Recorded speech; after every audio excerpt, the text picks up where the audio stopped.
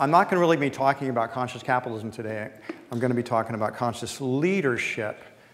And you're all MBA students and faculty members, so I'm going to give you a different perspective on leadership. That's my goal here, to get you to think about it a little bit differently. I think so oftentimes at business school, the best you can get is kind of a theory of leadership. And oftentimes by, academics who maybe didn't actually ever be in business. They don't actually necessarily have that type of experience. So I'm going to give you a little bit different perspective than you normally get. But I got to set it up by at least talking a little bit about conscious capitalism. There are 4 tenets to it: higher purpose, stakeholder integration, leadership, and culture. So I'm going to be talking about the green quadrant down here, conscious leadership. But I need to talk a little bit about purpose, because I think it's the thing that's so misunderstood. If you go to a cocktail party and you ask people, try this, it's fun, what is the purpose of business? The answer you normally get is a quizzical look. Well, what do you mean, what's the purpose of business? Everybody knows the purpose of business. The purpose of business is to make money, right? But that's such an odd answer. If you ask what the purpose of a doctor is, doctors are very well compensated. Some of the highest compensated people in our society. But I've yet to have a doctor tell me their purpose is to make money. The doctors heal people. Teachers educate. Architects design buildings. Engineers construct things. Why is business put in this narrative that it's only about the money? When in fact, business is the greatest value creator in the world. Business creates far more value than government and all the nonprofits put together. It creates value for all of its stakeholders, its customers, its employees, its suppliers, its investors, the communities it's part of. It's a tremendous creator of value. And that value creation, one way or another, is the key or the bridge to understanding what any particular higher purpose of a business is. And that is defined not by economists, not by the government, not by lawyers, not by journalists. Ultimately, the purpose of a business is defined by those who create the business, the entrepreneurs, who, usually fueled by some type of dream or passion to create something in the world, they themselves may not have made explicit yet what their purpose is or why they're doing it, but they know they're driven by something. And it's that drive that causes them to create the business and manifest the purpose. Just like an artist, when they paint, may not always have a sense of what the purpose is or what they're actually trying to create when they start out. Or a musician that's creating music. It's emergent. It emerges as they create it. Hence, entrepreneurs oftentimes create businesses that emerge as they create them, and the purpose evolves along with it. If you think about the businesses that you most admire, I submit every one of them has some type of higher purpose. Great enterprises have great purposes. And since this is not about conscious capitalism, I'm going to be kind of quick here. So Plato identified the good, the true, and the beautiful as the highest ideals that humanity could aspire to. I submit that many businesses, whether conscious or not, are motivated by a desire to create the good. Any type of service business, I would argue probably that this university and this business school could very arguably be motivated by a higher purpose of creating the good, improving the health, education, quality of life, and communication. The true. What does the true have to do with business? Well, I mean, think of an institution like Google.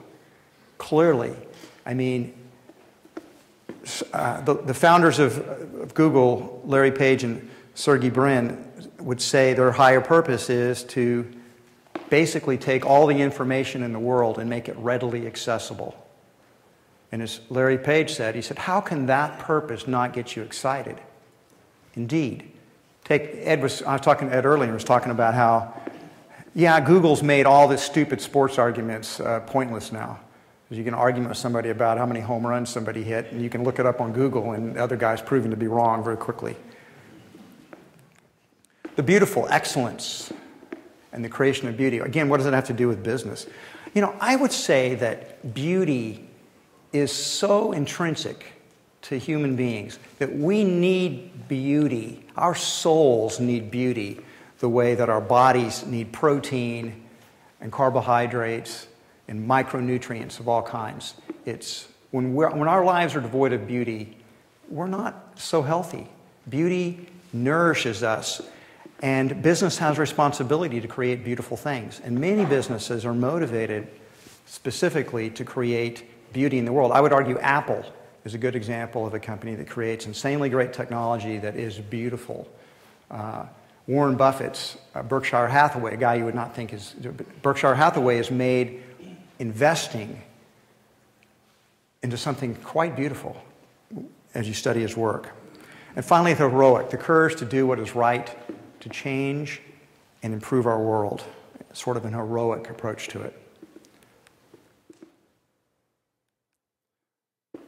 So again, Google has this higher purpose, organizing the world's information and making it easily accessible.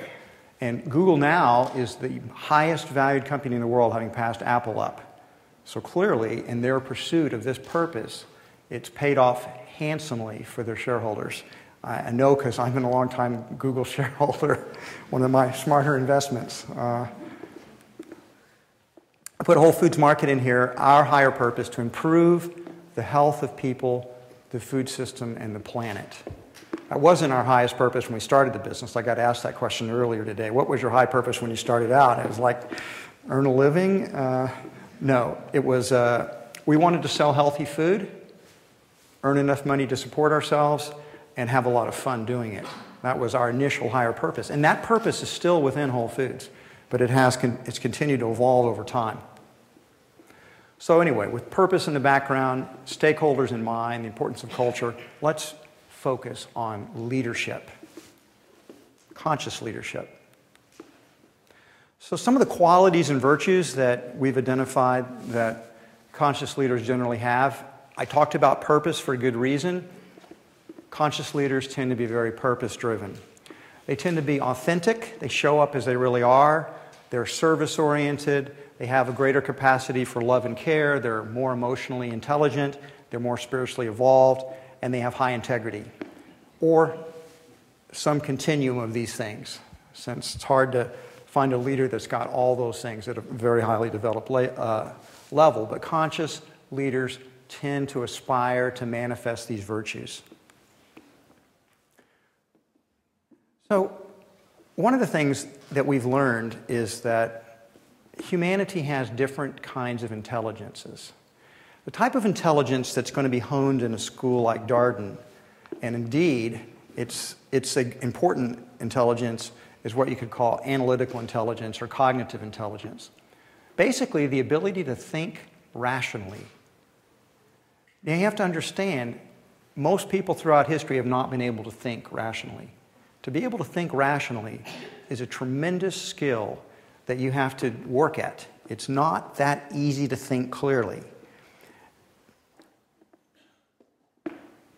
I call it, like in business, having a high analytical intelligence in leadership is like the ante to get into the poker game. If you don't have it, you can't sit at the table and play. You got to be pretty smart or you have no chance. But it's today not nearly enough. It's what our schools are pretty good at training, but I tell you that it's not enough. If you want to be a really effective leader, you're going to have to develop these other kinds of intelligences. And one of the problems with analytical intelligence, if you think about it, one of the best examples, what's the class that we teach in first-year medical students all take? They all take gross anatomy, right? They get this cadaver, and they spend the semester kind of carving it up, and they learn where the blood vessels are, and this is where the spleen is, and this is the pancreas, and this is the gallbladder. And they divide it all up. They get to know all the names. They analyze it by taking it apart, right? So analytical intelligence, in a way, is comparing and contrasting this or that. It's the kind of intelligence that leads to what you could also call trade-off thinking. If this is happening, then that must not be happening. Or that causes this. And it's, again, a very fine intelligence. I don't want to belittle it. I merely want to point out that you will not understand health or how to heal people by carving up a cadaver. It needs a different kind of intelligence to begin to really understand healing. And I would say that's systems intelligence. The ability to see how everything fits together in patterns. And, well, stakeholder theory is a great example of systems intelligence. Because in order to really understand stakeholder theory, you have to have a systems mind. You have to be able to see the interdependencies that these different types of stakeholders have with one another. You have to see how it fits together. And if you're going to be an effective leader, increasingly in the 21st century, it's so complex that unless you can see the system and begin to work with the system, to manage the system, you're not going to be very effectual. In fact, you may be actually very damaging because you'll be making these terrible decisions. You're trading off some interest against some other interest, and the result, you're sub-optimizing. Emotional intelligence. I have found at Whole Foods that a better predictor of someone's success in our company, without a doubt, is emotional intelligence. And Daniel Goleman, in his books on emotional intelligence, identify basically two parts to it. One is interpersonal intelligence, or understanding yourself, self-awareness.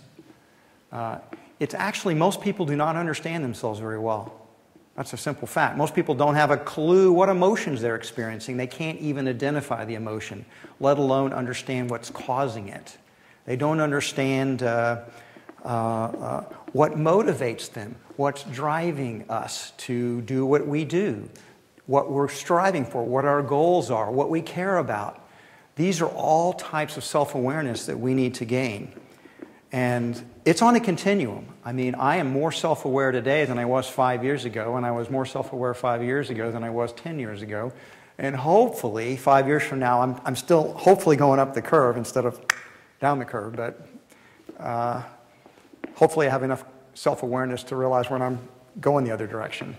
But that's the first part. Second, understanding others.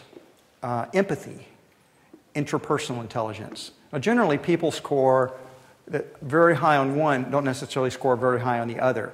But emotional intelligence is the combination of these two. What I have found that the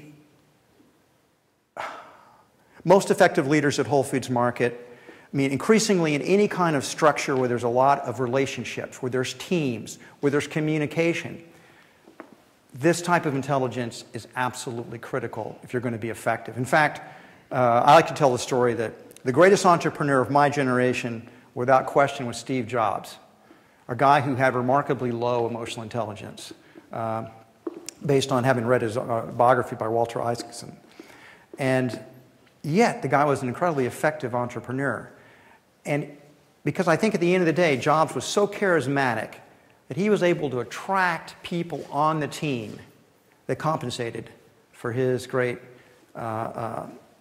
lack of communication skills and empathy with other people. But that doesn't necessarily mean somebody like Steve Jobs is somebody to emulate unless you're as big a genius as he is. Let's talk about spiritual intelligence. This is always kind of gets people a little shaky. What do you mean spiritual intelligence? Are you talking about religion? No, I'm not talking about religion. I'm talking about, first, a person with high spiritual intelligence is able to discern purpose. To a person with high spiritual intelligence, the world is full of purpose. It's everywhere. It's the kind of the opposite of the existentialism that says there is no purpose. It's like, what do you mean there's no purpose? Purpose is everywhere.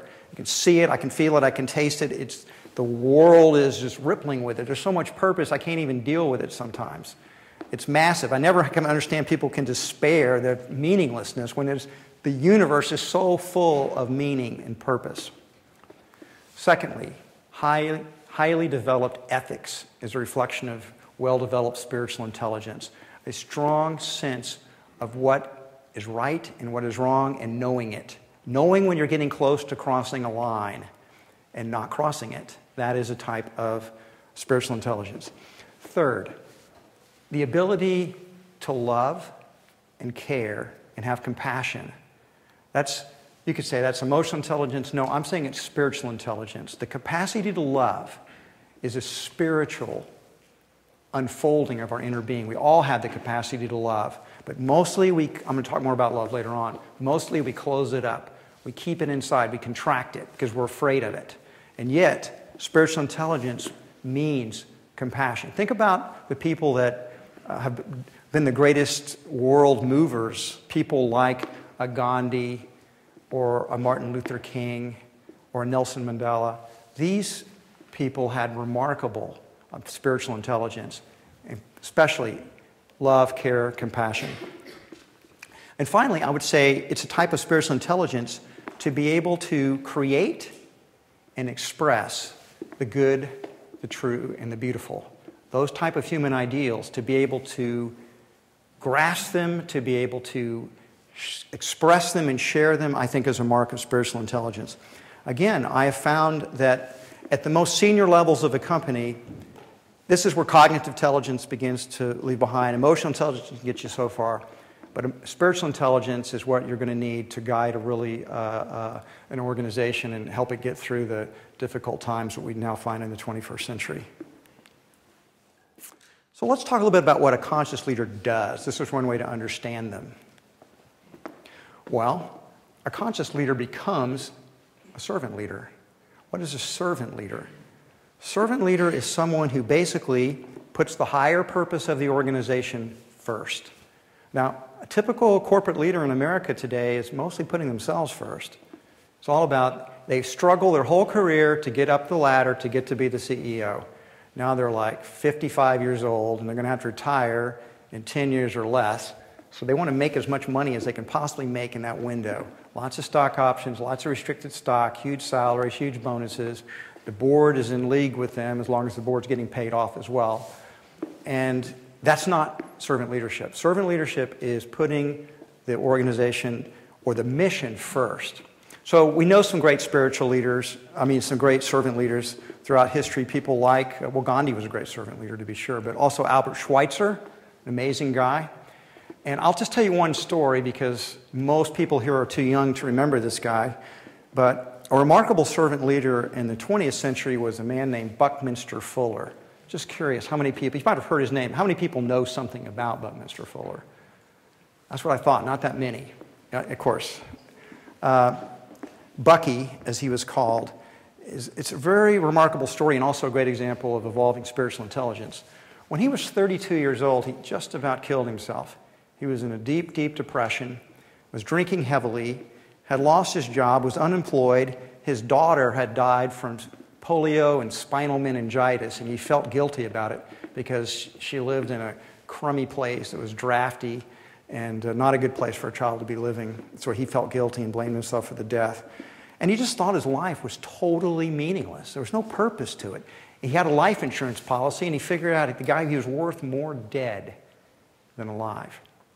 And about the time he'd made the decision and resolved to kill himself, he had an amazing sort of spiritual awakening, sort of an awakening of spiritual intelligence, because an idea popped in his head. And the idea was, what if I, instead of killing myself, I devoted my life to service? What if I did as much good? What if I found out how much good one person can do if that person devoted themselves to that, to doing good in the world? And that was it. He found his purpose in life. He was completely animated from that point onward. So how much good can one person do? Well, from that point onward, Bucky Fuller created 28 patents and wrote over 30 books.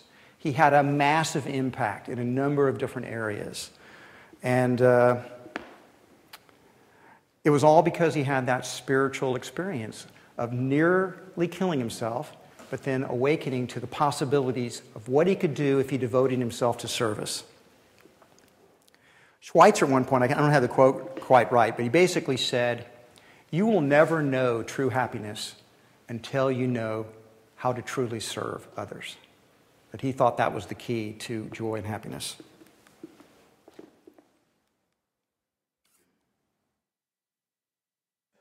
So a conscious leader is going to create a shared purpose. So I talked about the importance of purpose. I talked about how spiritual intelligence involves discerning higher purpose. But a good conscious leader is able to share that purpose, get others to see it and share it. Oftentimes in the early days of Whole Foods, I would talk about, hey, this is what we're doing. This is what we're doing. We're going to change the whole food system of America. We're going to change that. And it's going to take us a long time, but I'm completely convinced that America is going to wake up. And you want to do it too? It's going to be fun. It's going to be fun. And lots of people did want to do that. Lots of people joined. That was a very important siren song that people responded to. So creating that shared purpose is one of the things that a conscious leader is going to do. So a conscious leader is not here to maintain the status quo. Conscious leaders, they're disruptors. They want to make the world better in some type of significant way. That means that they are going to inspire other people and they're going to mobilize energy. In mobilizing that energy, they're going to have to create workplaces that have purpose and meaning and have high energy. This is such a good quote. I'm going to read it. The best organizations are ones in which the leaders walk the talk and reveal the meaning in each person's task.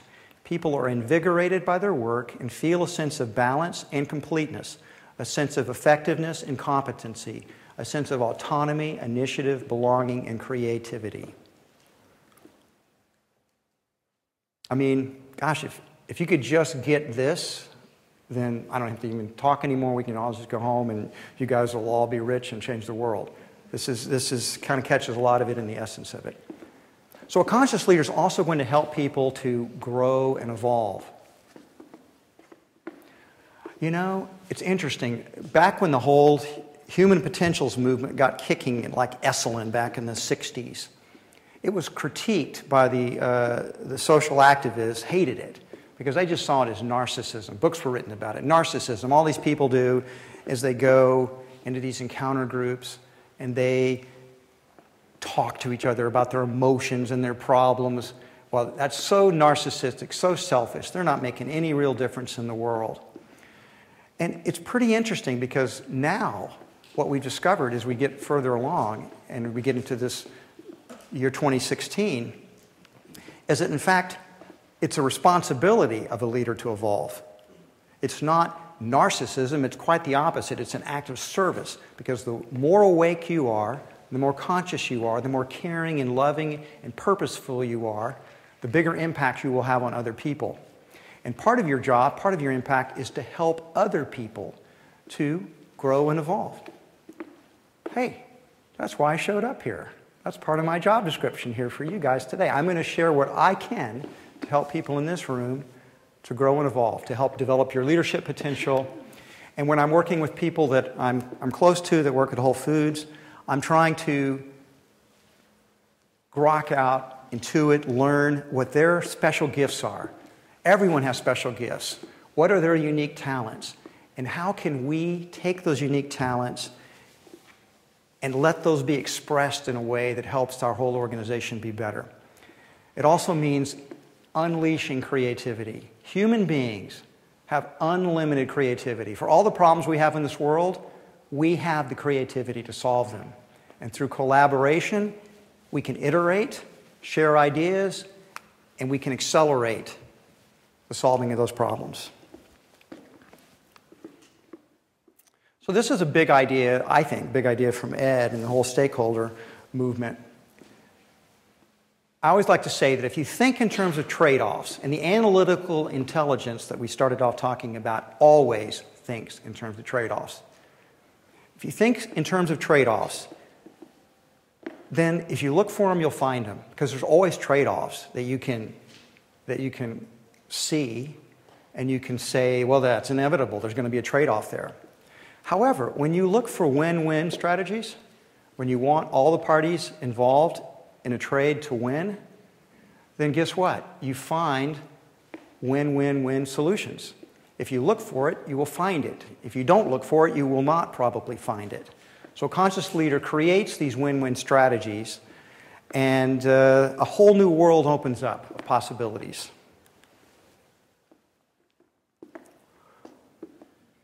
You know, as you build a business, or as you go through business, there's always going to be what I call the tough ethical choices. And the tough ethical choices, by the way, are not between clearly right and clearly wrong.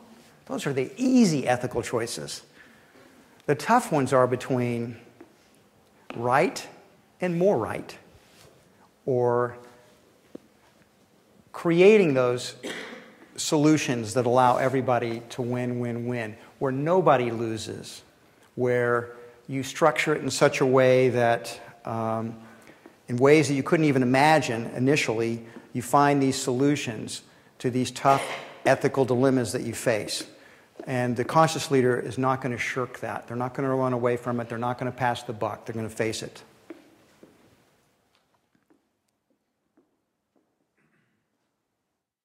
Be the love that you want to see in the world. I cannot emphasize this enough. Love is the thing that is mostly missing from corporate America. It is the single most important virtue, emotion, value, and it's what I say mostly in the corporate closet. It's hidden. Why? Because people are afraid of love. They think that this is a tough world. The metaphors, think about the metaphors we use in business. They're mostly either sports metaphors, or war metaphors. We're going to kill those guys. Yeah, let's roll. Or they're Darwinian metaphors. Survival of the fittest. Only the paranoid survive. Kill or be killed. I will survive at all costs. And if that means killing others or hurting others, so be it. These type of metaphors have dominated the corporate vernacular for a long time. Well, there's no place in that structure of reality, that narrative, for love. Love is seen as weakness. Love is seen as something that holds back potential. So it's hidden away in the corporate closet because it is a dangerous, competitive world out there, and if we do the whole love thing, then we're just going to get crushed. We're going to get run over. But if we want love in our enterprises, love is not weak. Love is incredibly strong. Love is the glue that holds your social group, your team, your enterprise. That one purpose is what holds it together. It's what creates the loyalty that keeps organizations together. It's why I've been working with the same leadership for God knows how long now. We're all getting old together. And it's because we've had this great unleashing of love. And if we want to have love in our enterprises, then first we must embody it within ourselves. We must be the example. We must be the change that we wish to see in the world. So if we want to create and release love, we have to begin to deal with fear, because fear is the great killer of love. Fear is the great limitation on love. And fear is how most organizations still are run. They're still fear-based. They still try to intimidate people. They make them afraid. I mean, we know the General Electric philosophy of fire the 10% of the worst people every year, which I would argue creates a fear in an organization, a fear that you're going to be in that 10%. So we will have to deal with fear in our organization. One of the things I oftentimes hear when I hear people say, I like going into your stores, they feel good. I just like being there. It feels good. Ever thought about why it feels good? Because the team members at Whole Foods aren't afraid. They're just not afraid. And so they can be themselves. They can be authentic. We let them be themselves. We let them be authentic. And so what you're experiencing is that when you allow authenticity and remove the fear, love is what bubbles up. And so that's what you're experiencing, I think. And we're not perfect, and we still have fearful people, and we still have bullies, and we're hardly perfect by any means. I'm certainly far, far from it myself personally. But in a general rule, our organizations have been able to unleash a lot more love than most other organizations. Something else we can do, since we have to be the love we wish to see, it's when you're being tested the most, when you're under challenge, that's the most temptation you have to contract away from it. But that's when you should actually open wider, open your heart wider. And something we do at Whole Foods, we end all of our meetings. This is a great little something I would urge everybody in this auditorium to experiment with sometime. And that is, end your meetings with appreciations. They're voluntary. You don't have to do it. But it's amazing what happens when appreciations happen, because they're a complete psychotechnology for releasing and unleashing love. So we do it at every level at Whole Foods, every meeting, and all the way up to the board of directors meetings. That was the toughest one for me to get to do it. But that domino did fall, and the last domino, I call it. In any case, it's hard to dislike somebody if Mary just did a great appreciation for you to the whole group. It's kind of like, maybe I misjudged Mary. Mary's, she's got a lot of stuff going for her. I like her. She's good. I like her. So you move away from that judgment to appreciating someone when they're appreciating you. But also, the biggest beneficiary from appreciations is the person doing the appreciating themselves. It's impossible to do an authentic appreciation without opening your heart. You can't do it. Try it. Nobody will believe it. It's not genuine. But an authentic appreciation is always coming from the heart and is always releasing, expressing love. So it has a transformative effect. Okay, so how do we, this is all great, John, this is great, but how do we get there? How do we make ourselves more conscious? How do we grow in emotional intelligence? How do we grow in spiritual intelligence? How do we do all these things? Well, here's the thing. You have to work at it, and it isn't easy. You have to dedicate yourself to wanting to grow in these areas. Otherwise, some of it will happen through the hard hard knocks of life that come your way, but it's not automatic. Hey, you're starting to go to your high school reunions, your college reunions, and the interesting thing is, because I've been all the way up to my 40th high school reunion, and it's fascinating because some people are exactly the same way they were in high school. They've been absolutely no difference. It's amazing. And others are these incredibly interesting people that have just rocketed up there, and it's like you're just kind of amazed to be in their presence because they're such interesting people. Some developed themselves and some chose not to, for whatever reasons. I like this quote by Kastenbaum. We have reached such explosive levels of freedom that we are now in charge of our own mutation. You're in charge at this point. You're adults. If you want to grow and reach your highest potential in life, Mommy and Daddy aren't going to do it. Darden's not going to do it. You're going to have to do it. Gandhi said it well. It's worth repeating. We must be the change we wish to see in the world. We will not create a planet of love until we ourselves are expressing it.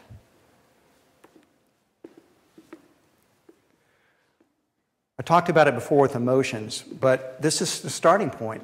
Know thyself. You cannot have emotional intelligence or a very high degree of it without it. You can't understand your emotions. You can't understand your purpose. You can hardly understand anything until you begin to know yourself.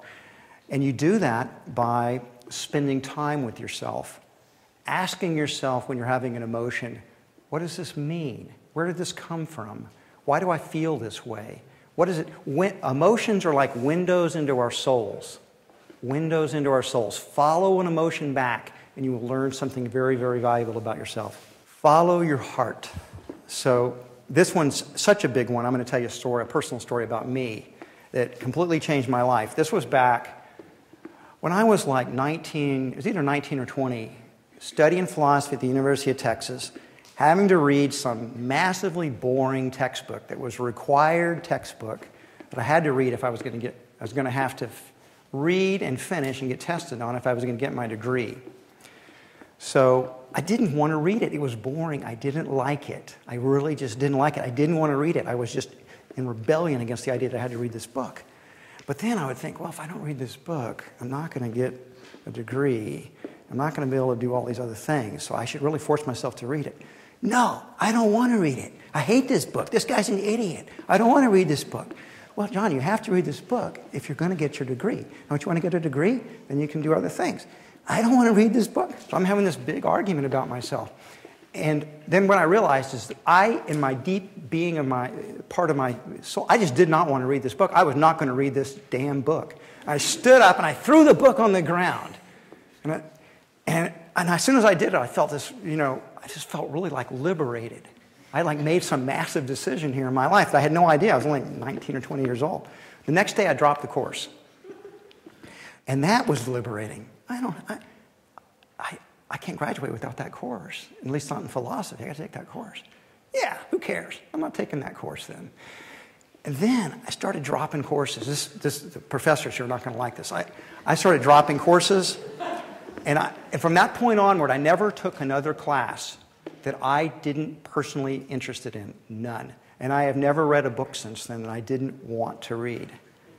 This was the beginning of me following my own heart. And after that, I dropped out of school. I moved into this vegetarian co-op. I learned how to cook. I became a vegetarian. I met Renee. We started Whole Foods Market. I think it was because I threw that dang textbook down on the ground. Who knows, I probably had ended up a professor at Darden, perhaps. No, I probably would never have gotten tenure. I'm afraid I never would have passed the muster. But follow your heart. And what I tell you is that whatever that might be, what you don't realize when you're young, you don't realize how quickly the time goes. You really don't. Because you've only been young, for one thing. And it seems like the world's very sensible. There's young people like me, and there's old people. And I'm one of the young people. I got a good break here. But time eats us all up. There's only so much time. It's a great equalizer. And so life is so short. And it's so short, you should not do anything less than being true to yourself and following your heart, following your passion, whatever that might be, and trust that that will lead you in a wise way. And I can't guarantee it, no guarantees here. It has for me, it has for other people.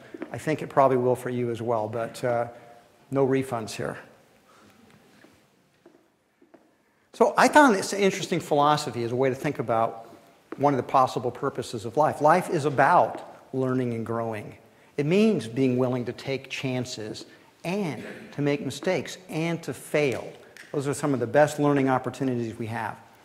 But without a doubt, the best learning opportunity you will ever have in life are your close relationships.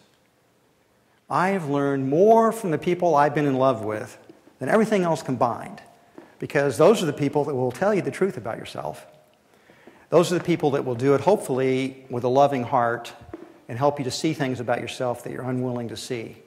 So your friends, your family, your significant others, these are your great teachers if you will allow them to be. It's the greatest possible growth that you will ever have is through relationship. So I encourage you not to fear the depth and intimacy that relationships bring. If you view it, yes, you are vulnerable. Yes, you can be hurt.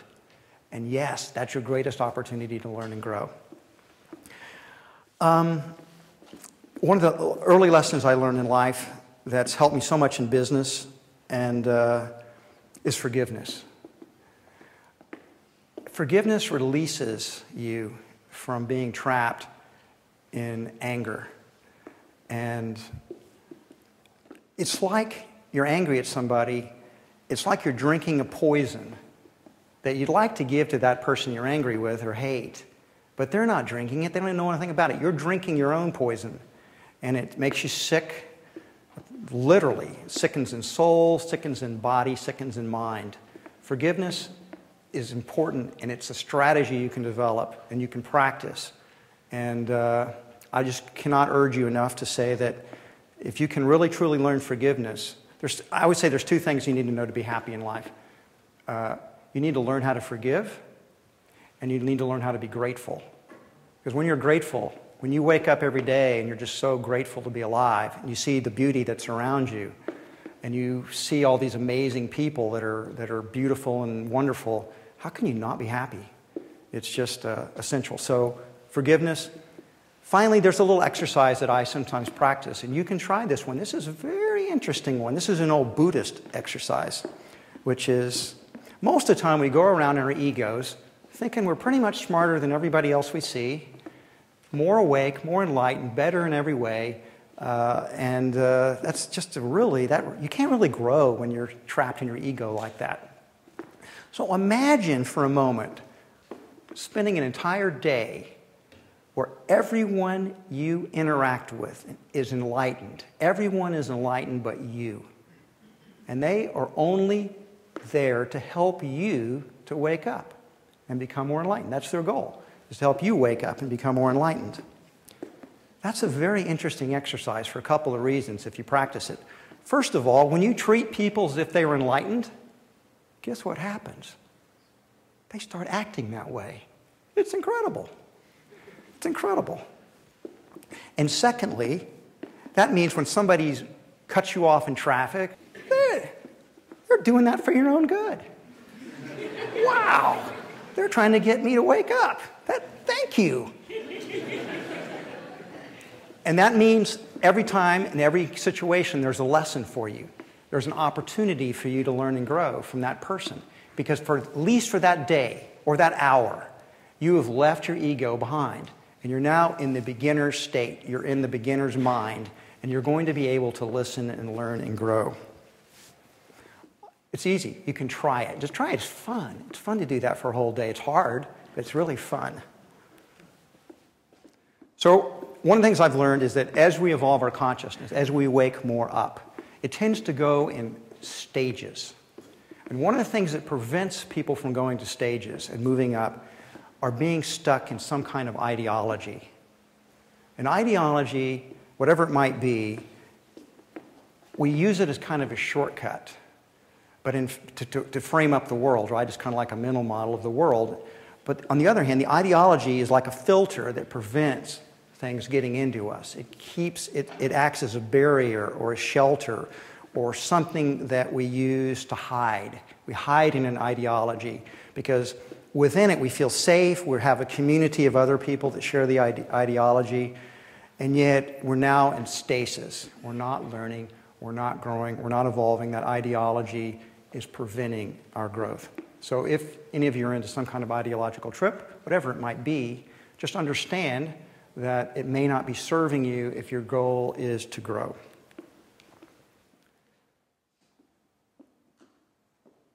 Well, when Renee and I left the co-op and started the business, I had not taken any business classes. I was 25, Renee was 21. We didn't know anything, nothing of real value in business. But I was very fortunate that I did have lots of role models, people that I admired, and I also had an incredible mentor. In my case, it was my father. My father had been an accounting professor at Rice until they kicked him out because he only had an MBA, not a PhD, despite winning many teaching awards. But that was actually a good thing for my dad because then he got hired by some of his clients, and he went on and he became a CEO of a fairly large hospital management company, a public company. And so, although I knew nothing about business, my father knew a lot. So when we started up Saferway and then Whole Foods, he was my go-to guy. Every time I had a question or a problem or something I didn't understand. Now, meanwhile, I'm reading literally hundreds of business books. I went through this. I'm a rapacious reader, and then I just focused it on business for several years. And everything Peter Drucker I ever wrote, I read multiple times. Everything else I could get my hands on that I thought might help me and help Whole Foods. But better than all of that was my dad as my mentor. And I'm sure I would have wrecked Whole Foods multiple times. So my dad kept me from driving the car off the side of the road, or driving it off the cliff. And what's interesting about this, and why I'm telling you this story, is there also comes a time when you have to let your mentor go. That can also be a crutch. It can also hold you back. In this case, this was back in 1994, 22 years ago now. I was 40 years old. And Whole Foods had gone public in 1992.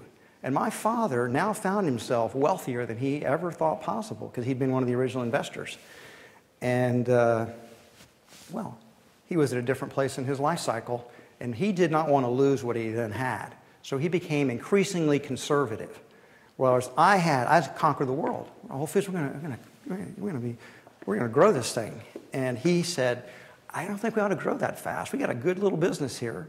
Let's just kind of milk it. I said, Dad, we're not going to milk it. This is all about changing the food system. We're going to open these stores up everywhere. That's kind of reckless, son. I don't think we ought to be doing that. So my dad and I started having these big fights, including at board meetings. We'd be screaming at each other. And our whole father-son relationship was starting to, was not looking so good. And I did not know what to do about it because I really loved my father. I knew he was a wise man. And, but at the same time, my heart was telling me that we really needed to grow Whole Foods. It's really what I wanted to do. It's what I was passionate about. So the hardest thing I ever did in business was the day I fired my father. Fired him as my mentor, fired him from the board, and said, the mentorship is over, Dad. I'm 40 years old. I know what I'm doing. I'm moving forward. He says, you barely have your nose under the tent, son. And I said, nevertheless, we're moving forward, and we're going to grow Whole Foods Market. My advice, Dad, is to do the following thing. Sell half of your stock sometime this week. Keep half of it in case I'm right. That gives you all the financial security you need. Keep the other half in case I'm right. And Whole Foods is going to be a lot bigger than you can possibly imagine. Well, he did that. He sold half his stock, and he had his financial security he needed for the rest of his life. And he kept the other half, which gave him a lot more financial security. So, moral of the story, mentors help accelerate our growth, as do coaches, but there can come a time in your own journey where you have to leave it behind.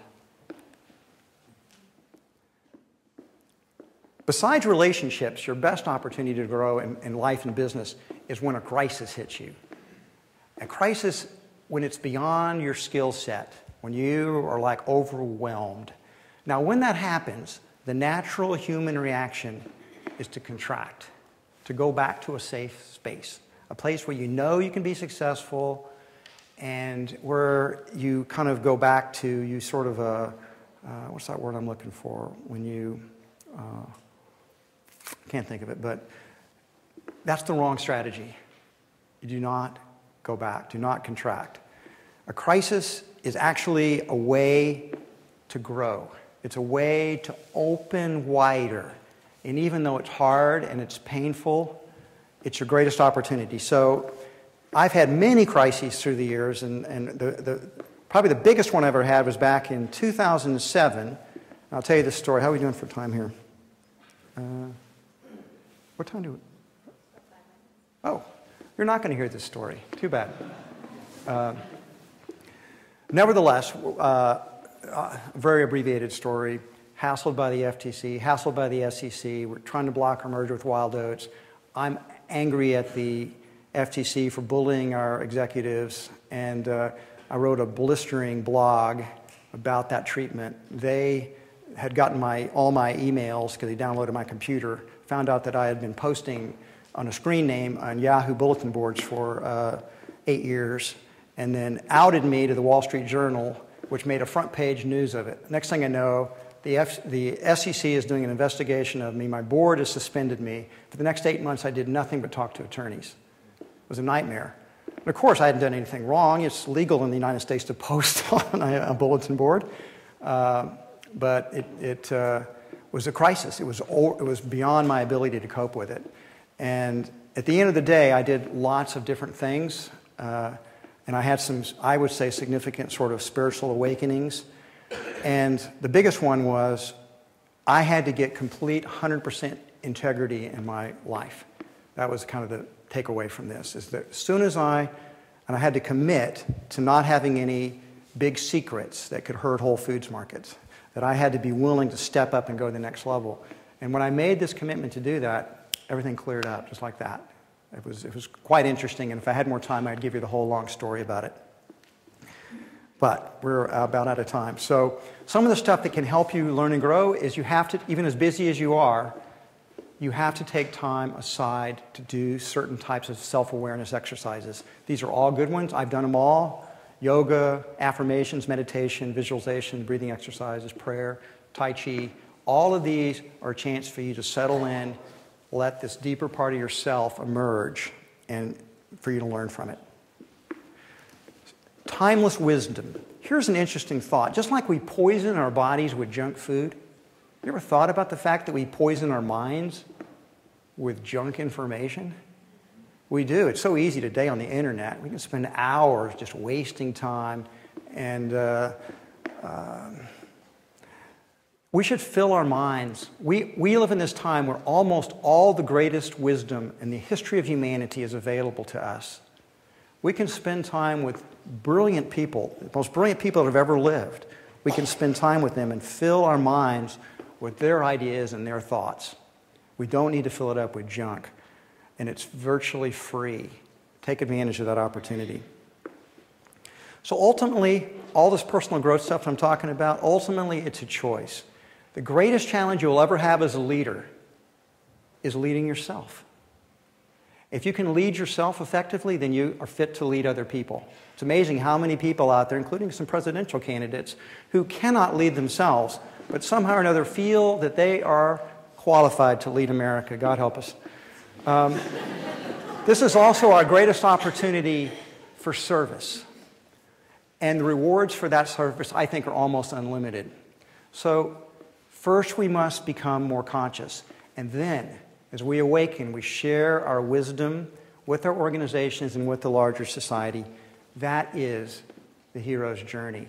And I invite you, and that's why I've done this talk today, I'm inviting you to join me on that hero's journey of greater awakening, sharing your wisdom with others. So I'm going to finish with this quote from Lynn Twist. Those of us alive today have the opportunity to lead the most meaningful lives that have ever been lived. Our challenges are great, but so is our entrepreneurial creativity. We have all the tools that we need. We just need to unleash human innovation and creativity on our challenges. There are no problems that we are incapable of solving. You have the power to be a conscious leader.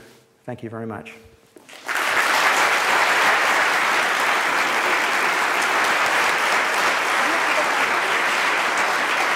Thank you very much. Is this, we have time for a couple questions if you're... I have time, but I don't ever... Great. We understand we're a little bit over, so feel free to head out if you need, but we'll take one or two questions. Wait for a microphone. We'll walk it to you so that we can get the recording okay. We'll start here and then go to the one in the middle. Yes, good evening. Thank you very much for speaking to us. I know if everyone else is with me, it's very inspirational. My question is regarding the cost of food. I know that it's very expensive to source food responsibly the way that you do, but I imagine that you have some goal to make it available to more of the population by lowering the price. What are the first steps in that direction, and do you see that in the future? Well, yeah, I mean, we're starting a new brand called 365, which is going to be basically sort of like a discounted Whole Foods market. You take the best elements of Trader Joe's, Sprouts Farmers Markets, and Whole Foods, and that's what 365 is going to be like. Our first store opens in 2 months in the LA area. But so we are, and we're going to be lowering prices at Whole Foods as well. Competition is forcing us to cut costs, forcing us to lower prices, and forcing us to differentiate further. So we're going to do those things. But I do want to say one thing that, I mean, here are the facts. The facts are that 100 years ago, we spent almost 40, 50% of our income on food. Today, we spend less than 8%, and that includes going out to eat. Food has never been less expensive than it is today. And yet, 69% of Americans are overweight, 36% are obese. 40% of the people die from heart attacks. No one should ever get that's a dietary disease, or strokes, or cancer, diet, lifestyle disease as well. And we have the ability. It's like we could read the best books in the world, but we read garbage. We could eat the healthiest food in the world, but we eat junk. And we're spending so little money on food. You could eat nothing but organic, and maybe if all we ate was organic, then maybe it'd go from 8% to 12%. That's a lot lower. Even in the 1960s, we were still spending 25% of our income on food. So it's a matter of choice. I mean, price isn't the only thing that matters. Quality and health are also important values. But I do hear you, and Whole Foods is going to do its part to lower the price of natural and organic foods going forward. Next question. Thank you for an interesting talk about being a conscious leader. But despite I'm personally sharing the same ideas, I'm a little bit suspicious about how you want to apply that. So basically, we have a lot of people who are in their mid-career, like majority are going for corporate world. Mm-hmm. How do you see the application of that in a corporate setup when you have tons of different restrictions, society outside, and the whole American corporate world, which is very pushy in terms of the rules and is very determined in terms of the money? I have great faith in your intelligence and your creativity. That's a challenge. I was incapable of working for a big corporation. I've been fired, I'm certain. Too outspoken and too much following my own destiny. But I mean, there's two solutions. One, don't work for one of those companies. Or B, if you're going to work for it, then see yourself as a transformational agent that you can help. You know, even if it's just helping transform yourself and the people close to you and the people around you. Everybody can make a difference. If you're a conscious leader, you'll make a difference wherever you show up. And you will rise. You will rise in your organization because people will sense your higher spiritual and emotional intelligence. They'll see that you think win-win. You'll be a pleasant person to be around. I'm not saying it's easy. It's hard. It's very. Do you think doing this stuff's easy? It's really hard. It takes great concentration and work to be more conscious. And that's why most people aren't more conscious. They're lazy. They don't want to pay the price. They don't want to do the work. I'm just saying it's worth it. I'm trying to, and if I can inspire a few people in this room, maybe 20 years from now, someone will say, you know, Mr. Mackey, I was at Darden, and you gave that speak on conscious leadership and changed my destiny. And they've got some great story to share. So that's the kind of payoff I'm looking for. Somebody to come up to me in maybe not 20 years, but 10 or 15 years, and tell me how it all worked out for you. Do we have one more over here? One more question? There's a microphone coming down the other